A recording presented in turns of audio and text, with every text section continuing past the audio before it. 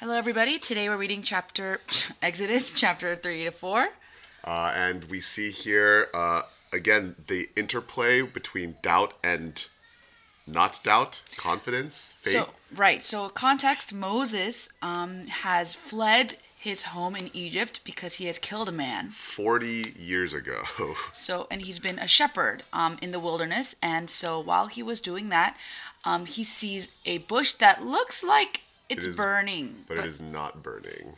And important to remember then, this is an 80-year-old Moses who has never seen like a miracle of God. This is not yet the Moses who's like daily walking with him, and he sees this and he has faith in that he is curious. He goes, and when God says, "Take off your sandals, this is holy ground," he complies.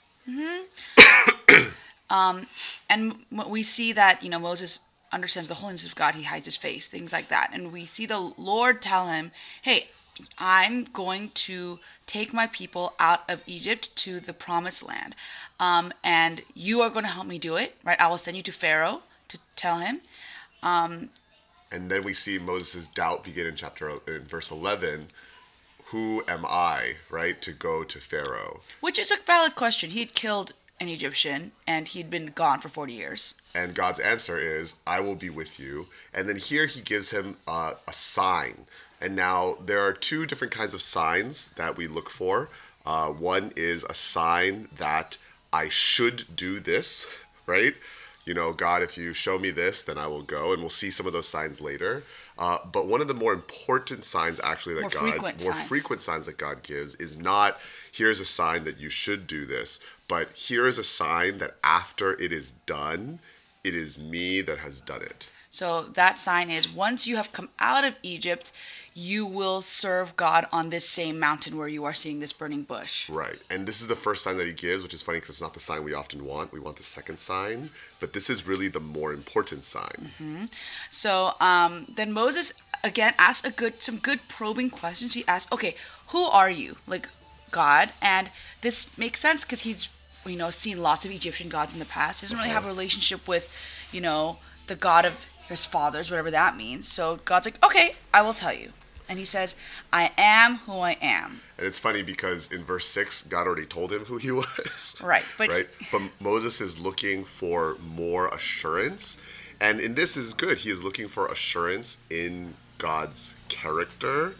But he's looking for, his question is too small, right? It's like, are you the God of the sun? Are you the God of, the Jews? Or not at this point, not Jews. The God Hebrews. of the Hebrews. God of the Nile. And God is like, no, I am who I am.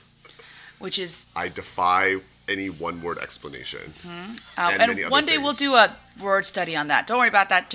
And then again he tells Moses, "Hey, this is what I'm going to do." It goes even more into detail. He actually repeats a lot of things he said before, but goes even more into detail about what's going to happen, and we see it.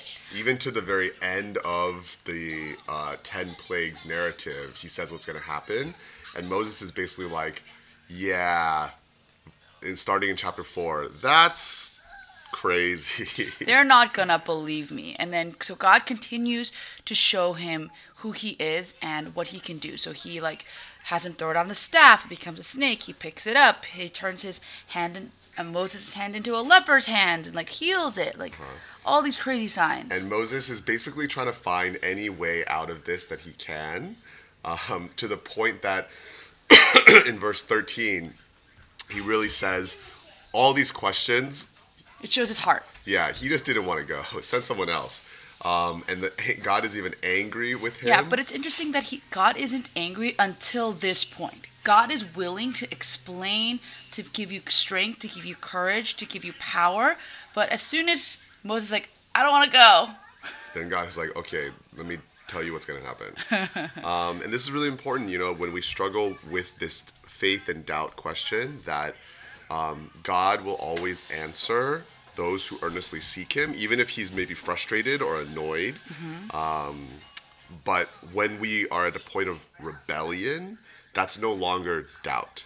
That is something different. And I think there's a lot of people, who say they struggle with doubt. No, they struggle with rebellion, right?